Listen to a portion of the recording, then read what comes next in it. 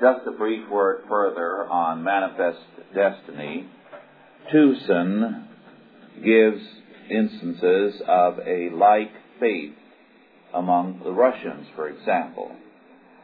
And you can find this humanistic version among a number of peoples. But, as he points out, first of all, these humanistic versions, as the Russian, see the holy group as the people or the race. And second, they are the good ones and the enemy is the evil, therefore maintain the faith against the enemy, defend, not conquer. A very static position. Then third, and most basic, these humanistic versions hold not that things are to be made new as in biblical faith. Behold, I make all things new. But the past is accepted in principle as the epitome of the good. Let us go back to our pure Russian heritage, or to our Anglo-Saxon traditions, or to our pure Gallic or French inheritance, and so on. So the appeal is to a racial purity in the past, rather than to looking ahead to make all things new.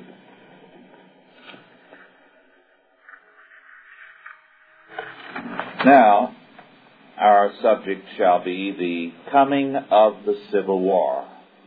The coming of the Civil War. The first thing we must say about that event is that it was not an inevitable war.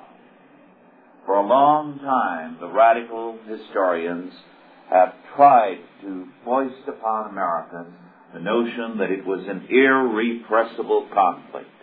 There was no escaping it.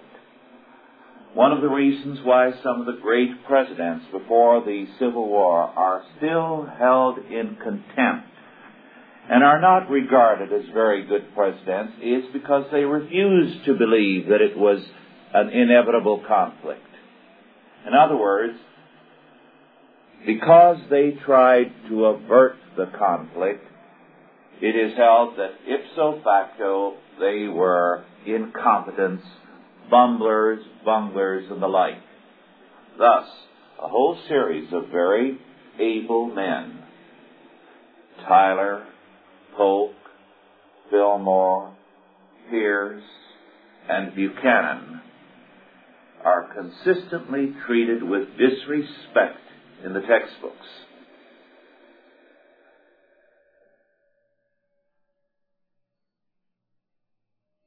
Again, a whole school of historians are insistent upon declaring that the only way that slavery could have been eliminated was exactly the way it was done, by war, by the total conflict that ensued in the Civil War.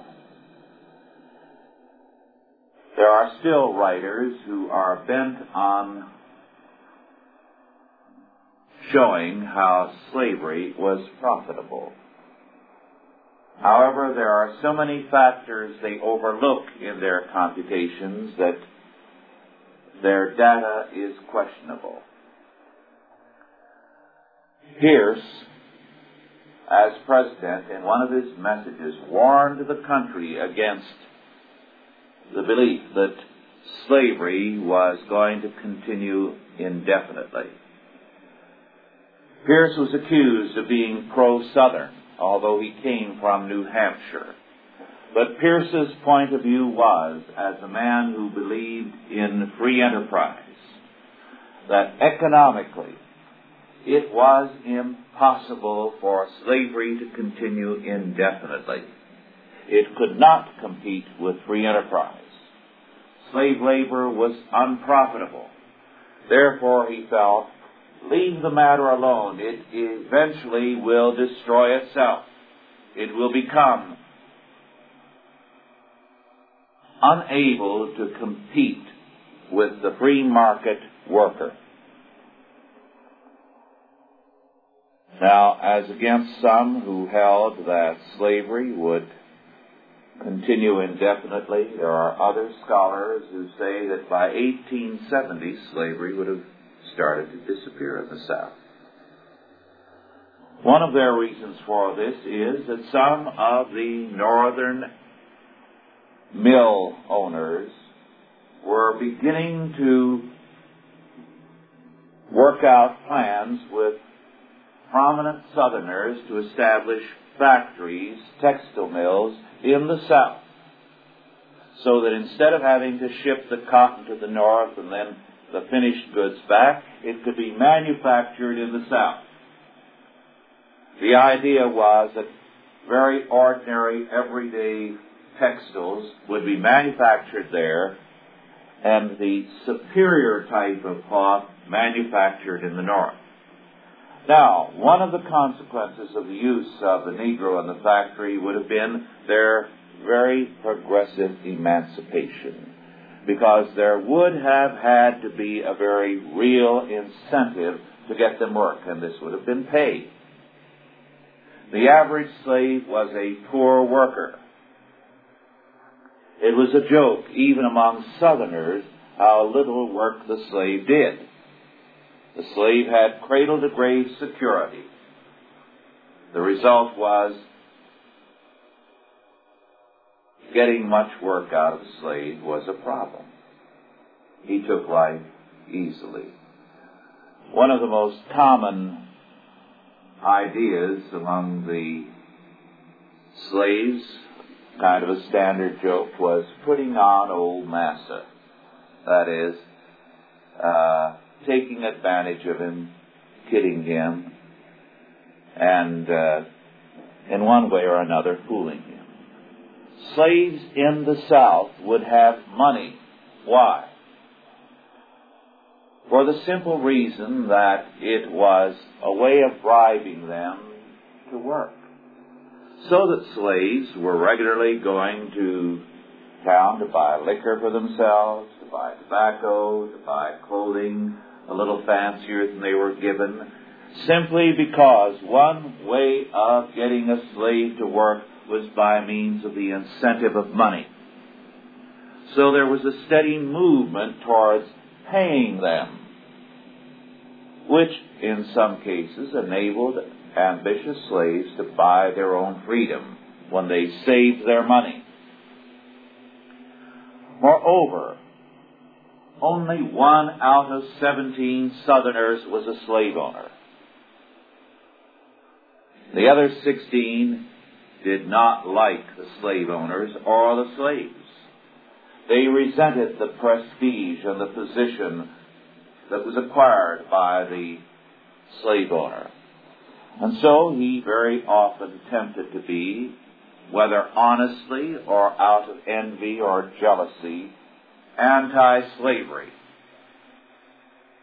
South Carolina, for a variety of reasons, was the one state that was emphatically pro-slavery. The anti-slavery sentiment became extremely strong during the Civil War in the South. Why? Well, supposing you were one of these Southerners who did not have slaves. The war began. You might have been for independence from the Union up until that point, but when the war began and you were drafted, you thought twice about the whole issue. And for you to be going off to war, possibly to die, while the slaves sat around on the front porch, would really infuriate you. And the sentiment of bitterness in the Confederate soldiers about the fact that they were fighting and dying and the slaves were back there doing nothing is something that today is not often talked about.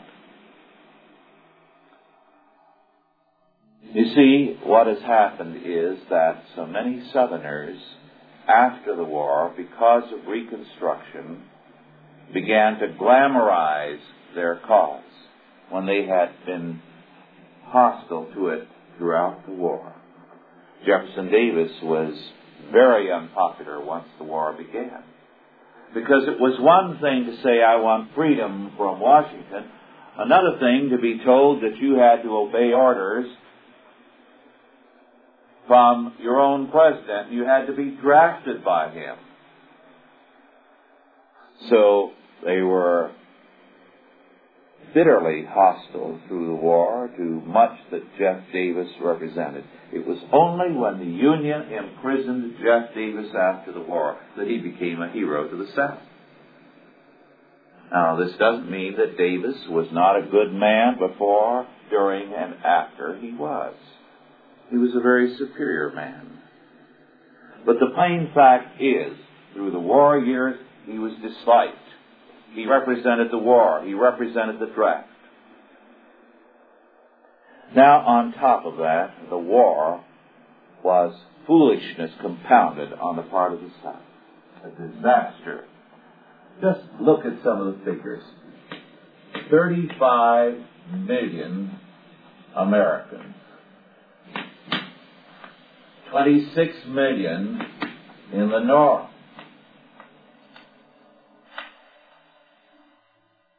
Now that immediately gives you a staggering situation. That means 9 million in the South.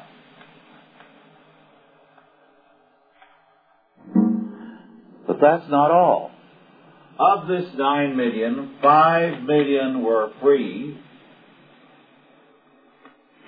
4 million slaves.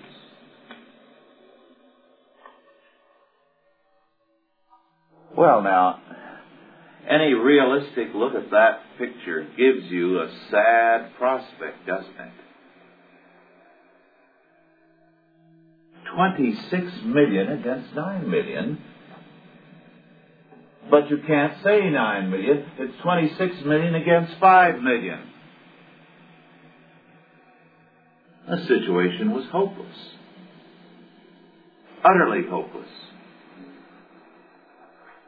And this is why you have to recognize that it was an emotional, unreasonable stampeding for which South Carolina has to take the blame that led them into it. Now, many of the politicians, including Jeff Davis, were talking about this. After all, it was popular with the people. But Jeff Davis himself, not too long before that, had been in Boston, sitting down with a Cotton Wiggs as a good friend, talking about plans for the development of the South economically. But once the rabble-rousing element, especially in South Carolina, got people whipped up and started secession, it was pushed through in one state after another. And once the South Carolinians fired on Fort Sumter, there was no turning back, no matter how badly people felt. Alexander Stephens, who was vice president of the Confederacy, was virtually a traitor to the South during the war because he recognized there was so much disaster ahead and was trying one way or another to prevent the ugly course of events. Recognizing also that in the name of fighting the war, the South was surrendering its own liberties.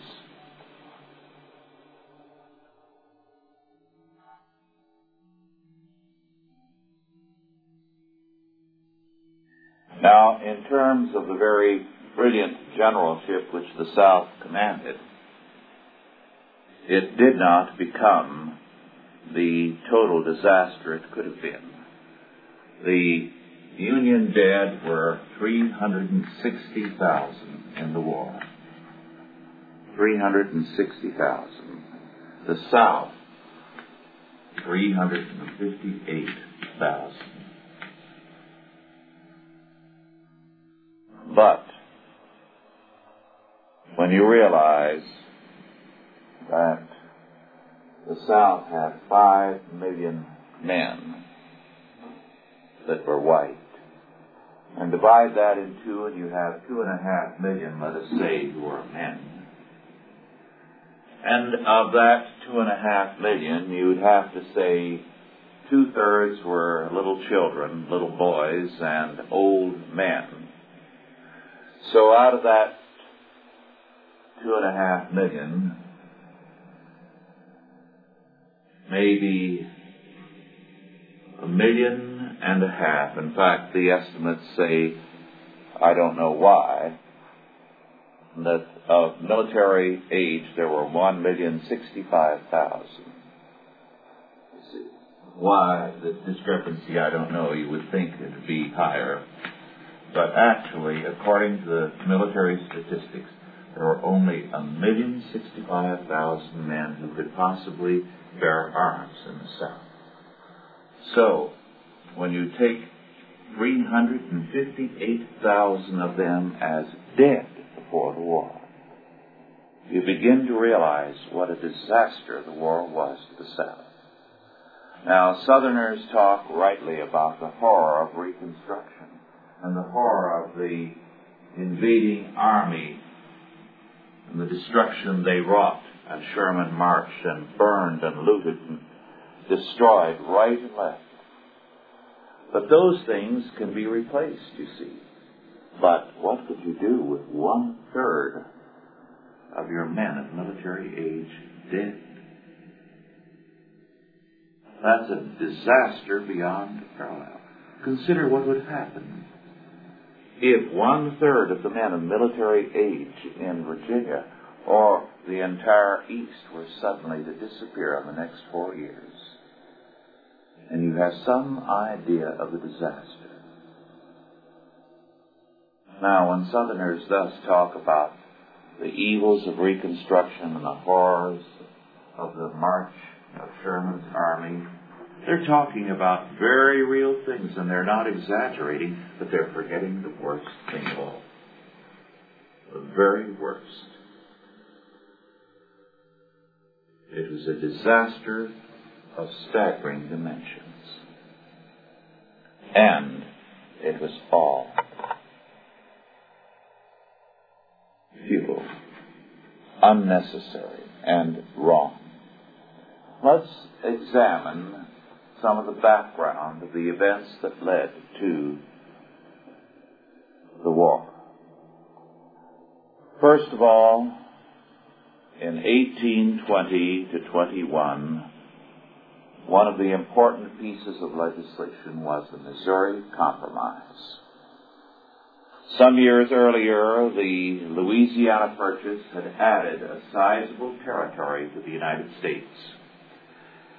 And in the Missouri Compromise, it was decided to maintain a political balance between the North and the South, to allow, as the states came in, one to be slave and one to be free, so that in each successive state or territory, as it came in, there was to be a balance.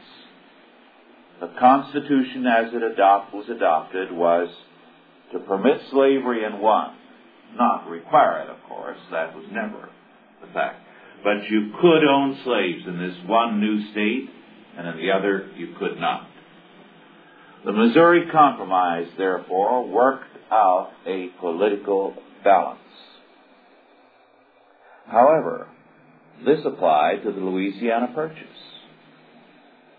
With the Mexican War, a tremendous amount of new territory was added to the United States. What was to be done with this? Unfortunately, one Congressman, Wilmot, in the Wilmot Proviso of 1846, moved that there be no more slavery in territories acquired from Mexico. This measure had the whole country up in arms, as it were, ready to fight the slavery issue all over again, which had ostensibly been settled by the Missouri Compromise. The Wilmot Proviso passed in the House, but failed in the Senate. And as a result, the old Henry Clay, ably seconded by the very old Daniel Webster, came up with a compromise of 1850. The compromise was to continue the earlier compromise in the new territories. First, it provided that California was to come in as a free state. Second, the slave trade, but not slavery itself, was abolished in Washington, D.C. This had been a real problem in that Northern congressmen who were anti-slavery would get very much worked up when they would come to Washington, D.C. and find the slave market operating. It would infuriate them, and so it was, they felt, a wise measure to abolish the slave market and the slave trade in London. Although slavery could exist, that is, Southerners could come here and settle or come to Congress with their slaves, and there was no problem. Third, a stronger fugitive slave law was passed as a part of the Compromise of 1850. Fourth, the Compromise of 1850 provided that the public debt of Texas before 1845 was to be taken over by the United States, and Texas in return was to relinquish part of New Mexico which Texas was claiming. Then, fifth, it was provided, you see now California had come in free and Texas a slave, that New Mexico and Utah, then territories, would be free to choose a pro or an anti-slavery position at such time as they became states. Everyone breathed a sigh of relief when Daniel Webster first proposed to second this and came out in favor of Henry Clay's Compromise of 1850. You recall the immediate reaction of Massachusetts and much of New England was one of horror. Daniel Webster was denounced. He was described as Ichabod, the glorious departed. But in just a few days after this tremendous outburst of wrath and horror, they began to realize that, yes, here was a workable answer to prevent the conflict that otherwise would ensue. And as a result, the Compromise of 1850 was passed. The whole nation breathed a sigh of relief. There were very good communications between North and South, or more particularly between New England and the South. And it seemed as though further troubles were definitely avoided. We now had virtually all the territory we were likely to acquire. A compromise had been reached, and those who were anti-slavery could hope that little by little slavery would become an impossible institution and would disappear. Then, on January the 4th, 1854, the peace was shattered, and the whole nation in an uproar. Northerners who had up until this time been hostile to the abolitionists came out fighting and were ready to shake hands with abolitionists they had refused to talk to before. Why? One man, a senator, introduced a bill which immediately brought everything into conflict. Stephen A. Douglas, called the Little Giant, introduced the Kansas-Nebraska Bill. The Kansas-Nebraska Bill. Now, Douglas held, when he did this, that the Compromise of 1850 had wiped out the Missouri Compromise. so that the necessity of having a balance between the North and the South no longer existed. Now, the minute he brought this out into the open, of course, it became a matter of debate. It had been assumed that the Compromise of 1850 and the Missouri Compromise were both a part of the law of the land, and that there was no necessity for conflict. And now here was a senator who was assumed to be pro-Southern,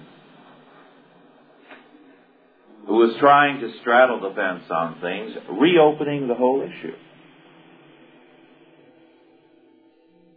He did it in the name of popular sovereignty, an issue that was becoming more and more popular in some areas. And so Douglas said, popular sovereignty must prevail.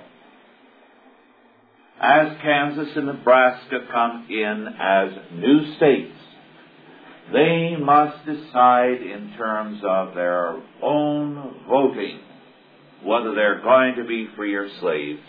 And we cannot settle it here because the old compromise requiring one to be free and one to be slave is no longer valid.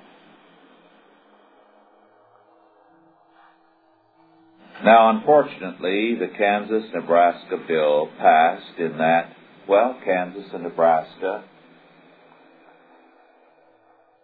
were being brought in as territories, and some provision had to be made for their future. And Douglas's popular sovereignty idea prevailed. Now, the immediate result was what is called the Bleeding Kansas aspect of America. Kansas, a territory, began to look forward to statehood. Immediately it became the focus of northern and southern intention. What happened was that a very bloody history ensued. Southerners moved in from Missouri to settle the area and to make sure it would be pro-slavery. At the same time, in New England, an emigration society was formed to rush people into Kansas who would be anti-slavery to make it an anti-slavery state. Very quickly, then, these two groups were in conflict.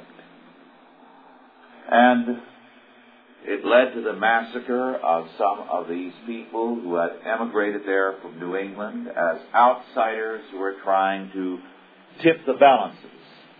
You had people from Missouri coming in to massacre them. And immediately there was retaliation. The guilt is clearly on both sides very, very heavily. In fact, one of the paid killers became very famous subsequently in American history. Does anyone know his name? John Brown. John Brown was financed together with his sons to act as a paid killer who ruthlessly went from one area to another to massacre the pro-slavery families. The men would be dragged out of their cabins and ruthlessly shot down. Both sides were doing it. It was an ugly, vicious situation. Both sides, unable to vote or act together, began to create their own governments, to vote in their own constitutions. The net outcome, however, was that finally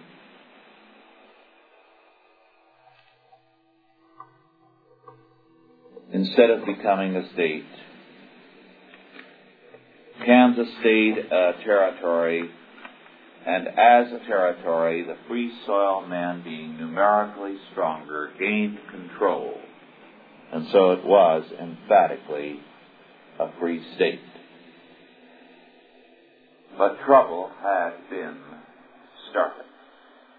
And John Brown now, as a paid killer, a fanatical anti-slavery man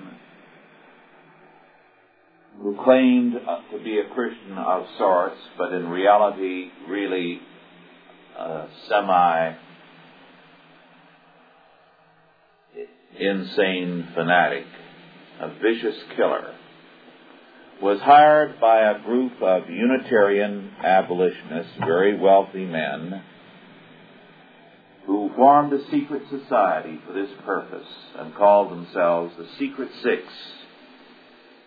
The Secret Six was made up of these 6 wealthy Unitarians who could finance what was going on. There was a second Secret Six of thinkers, men like Emerson.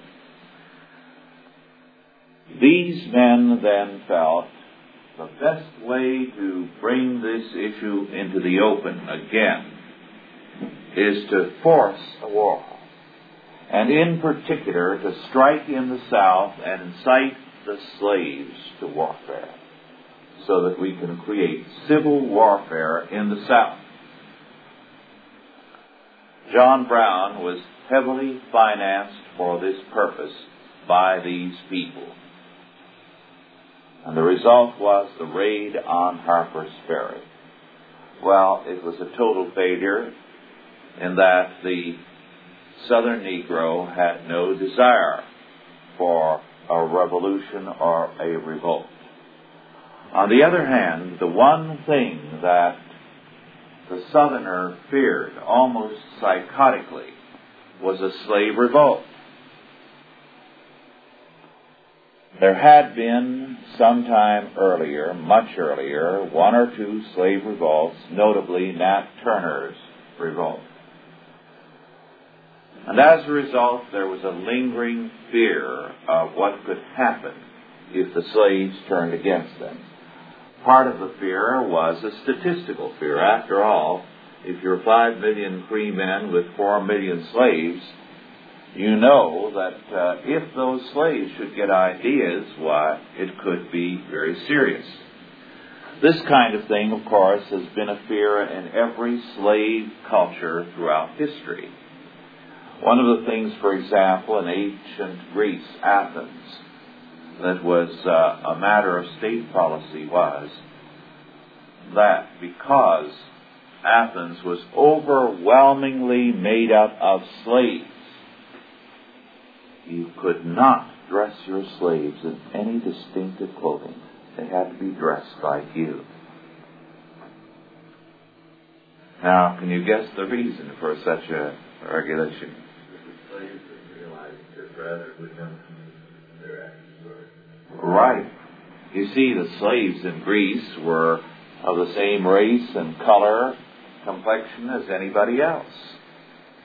And certainly, if a slave were dressed exactly like everybody else, when the slave was on the streets, he didn't want to be known as a slave, so he'd walk along, and if he went shopping for his master or mistress, just like anybody else.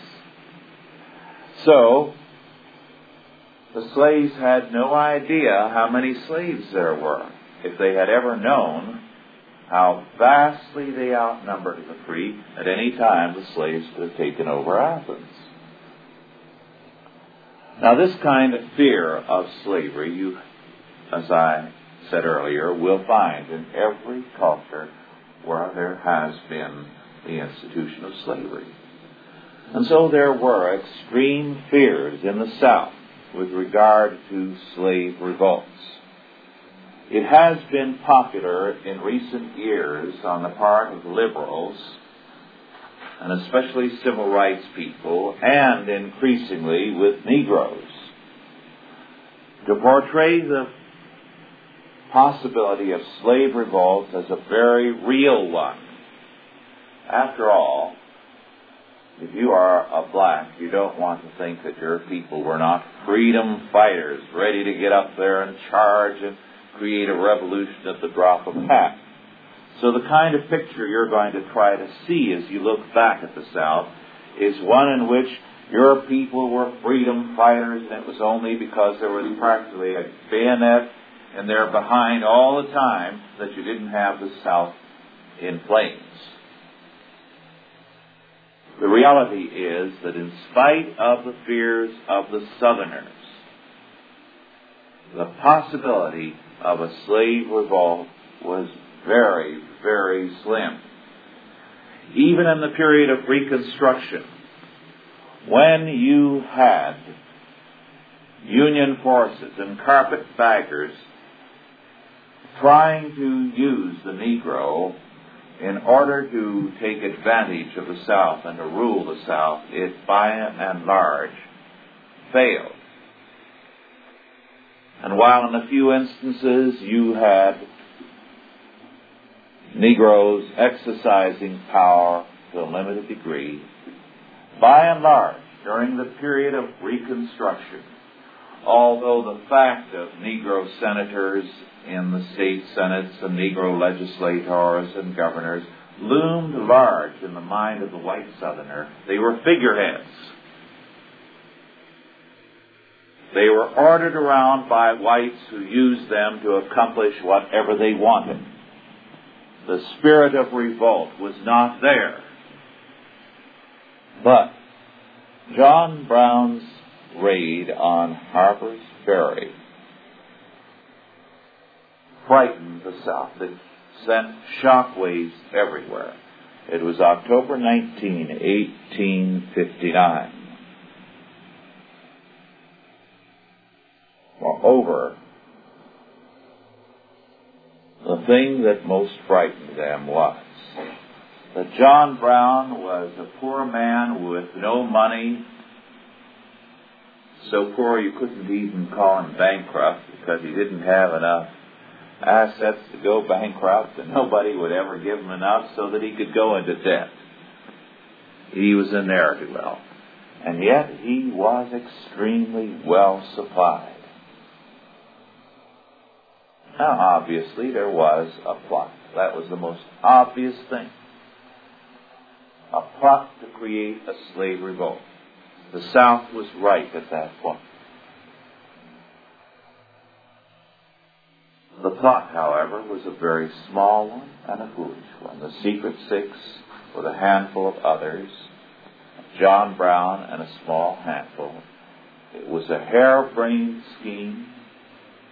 It accomplished nothing but the execution of Brown and those involved in the plot with him, that is, on the acting end. Some of the wealthy members of the Secret Six immediately took fright, fearful that Brown would talk, and left the country.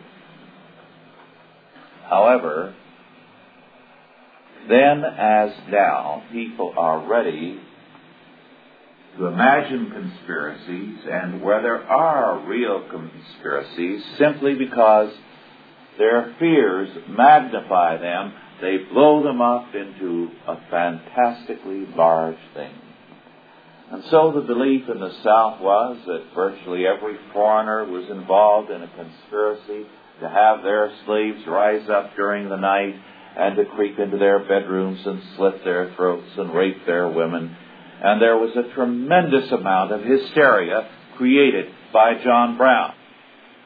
So that, while the Secret Six and John Brown made a very absurd attempt, they were impractical men. It was a foolish, harebrained scheme. Surprisingly, it did succeed because there was an equally harebrained reaction in the South. The fright, the terror that it created made them ready when Lincoln was elected. Not too many days after, to feel that this is the end. We're going to face slave revolution. We're going to face every kind of horror. Secession, this is the answer. And South Carolina led the way in secession, and then afterwards led the way in firing the shot on Fort Sumter.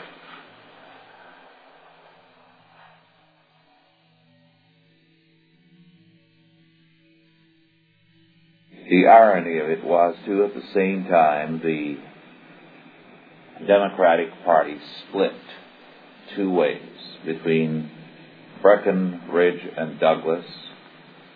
Some of the cotton Whigs of the North who wanted peace put a Southern candidate in the running, Bell of Virginia, to try to have a peace candidate. So the vote was divided even further. Although Lincoln gained only 40% of the votes, the popular votes, he gained an overwhelming majority of electoral votes because he carried one state after another in that the vote was split four ways. Lincoln had 180 electoral votes, Breckinridge 72, Bell 39, and Douglas only 12. And so the war began. There was only one winner. In a sense, it was John Brown, the Secret Six, the hotheads. It was, in Congress, the work of two of the most contemptible characters the Senate and the House had yet seen in Washington.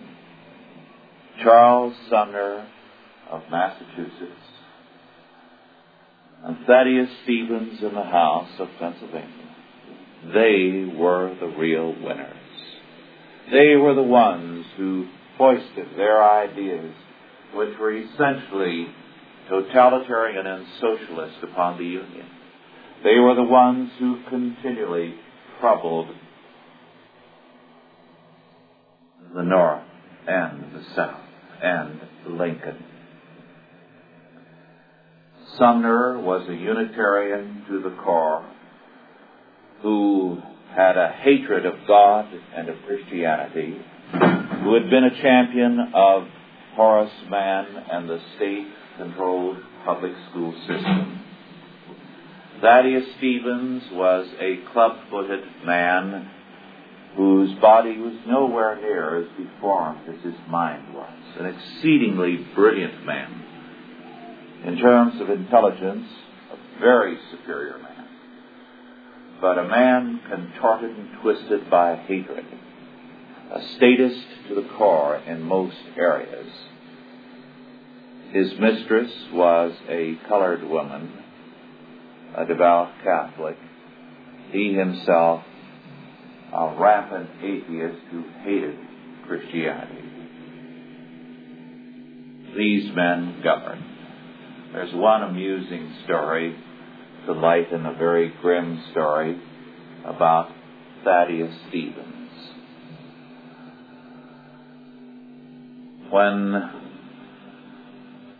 Lincoln made an appointment to the cabinet, I believe it was Cameron, Thaddeus Stevens stormed in to protest. He thought he should have the right to control Lincoln, and tried and failed.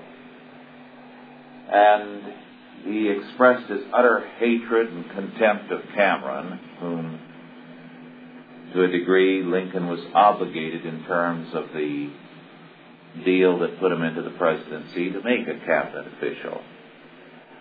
And Thaddeus Stevens said, "That man Cameron is so dishonest he would steal everything except a hot stove." And somebody who overheard it reported it to Cameron, who went to Thaddeus Stevens and protested vehemently about it. So Stevens came right back to Lincoln and he said, "I was wrong about Cameron. He would steal a hot stove."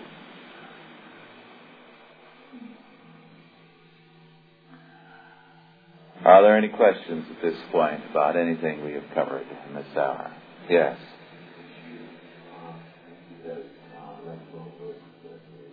Yes, the electoral votes, Lincoln 180, Breckinridge 72, Bell 39, Douglas 12.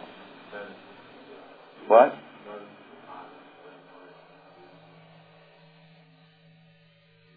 Douglas was what? I can't hear you. We're Breckinridge and Bell are two Democrats. Yes. Douglas was a Democrat. Well, no, Breckinridge and Douglas were Democrats, and Bell was of the Union Party, also essentially a Democrat, put up by the Cotton Whigs to try to present a peace program. He was a Virginian. Breckinridge was a Southerner. Douglas was from Illinois, but essentially a Southerner in his outlook.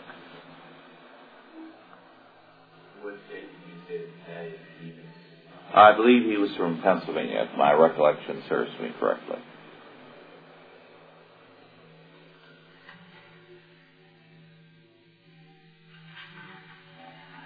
It's sad that today Douglas is being rehabilitated, and he has a fearful guilt to blame. He was a very able man, but there's no question that he bears a fearful responsibility for the war in terms of his Kansas-Nebraska bill.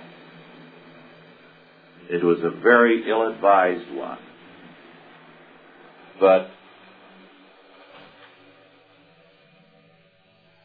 Douglas was ambitious for the presidency, and he was ready to get into the public limelight. In a sense, though, he eliminated himself from it, not from the limelight, but from a very serious candidacy as president. He also helped make another president, Lincoln, in that it was through the Lincoln-Douglas debates that Lincoln gained eminence. Any other questions?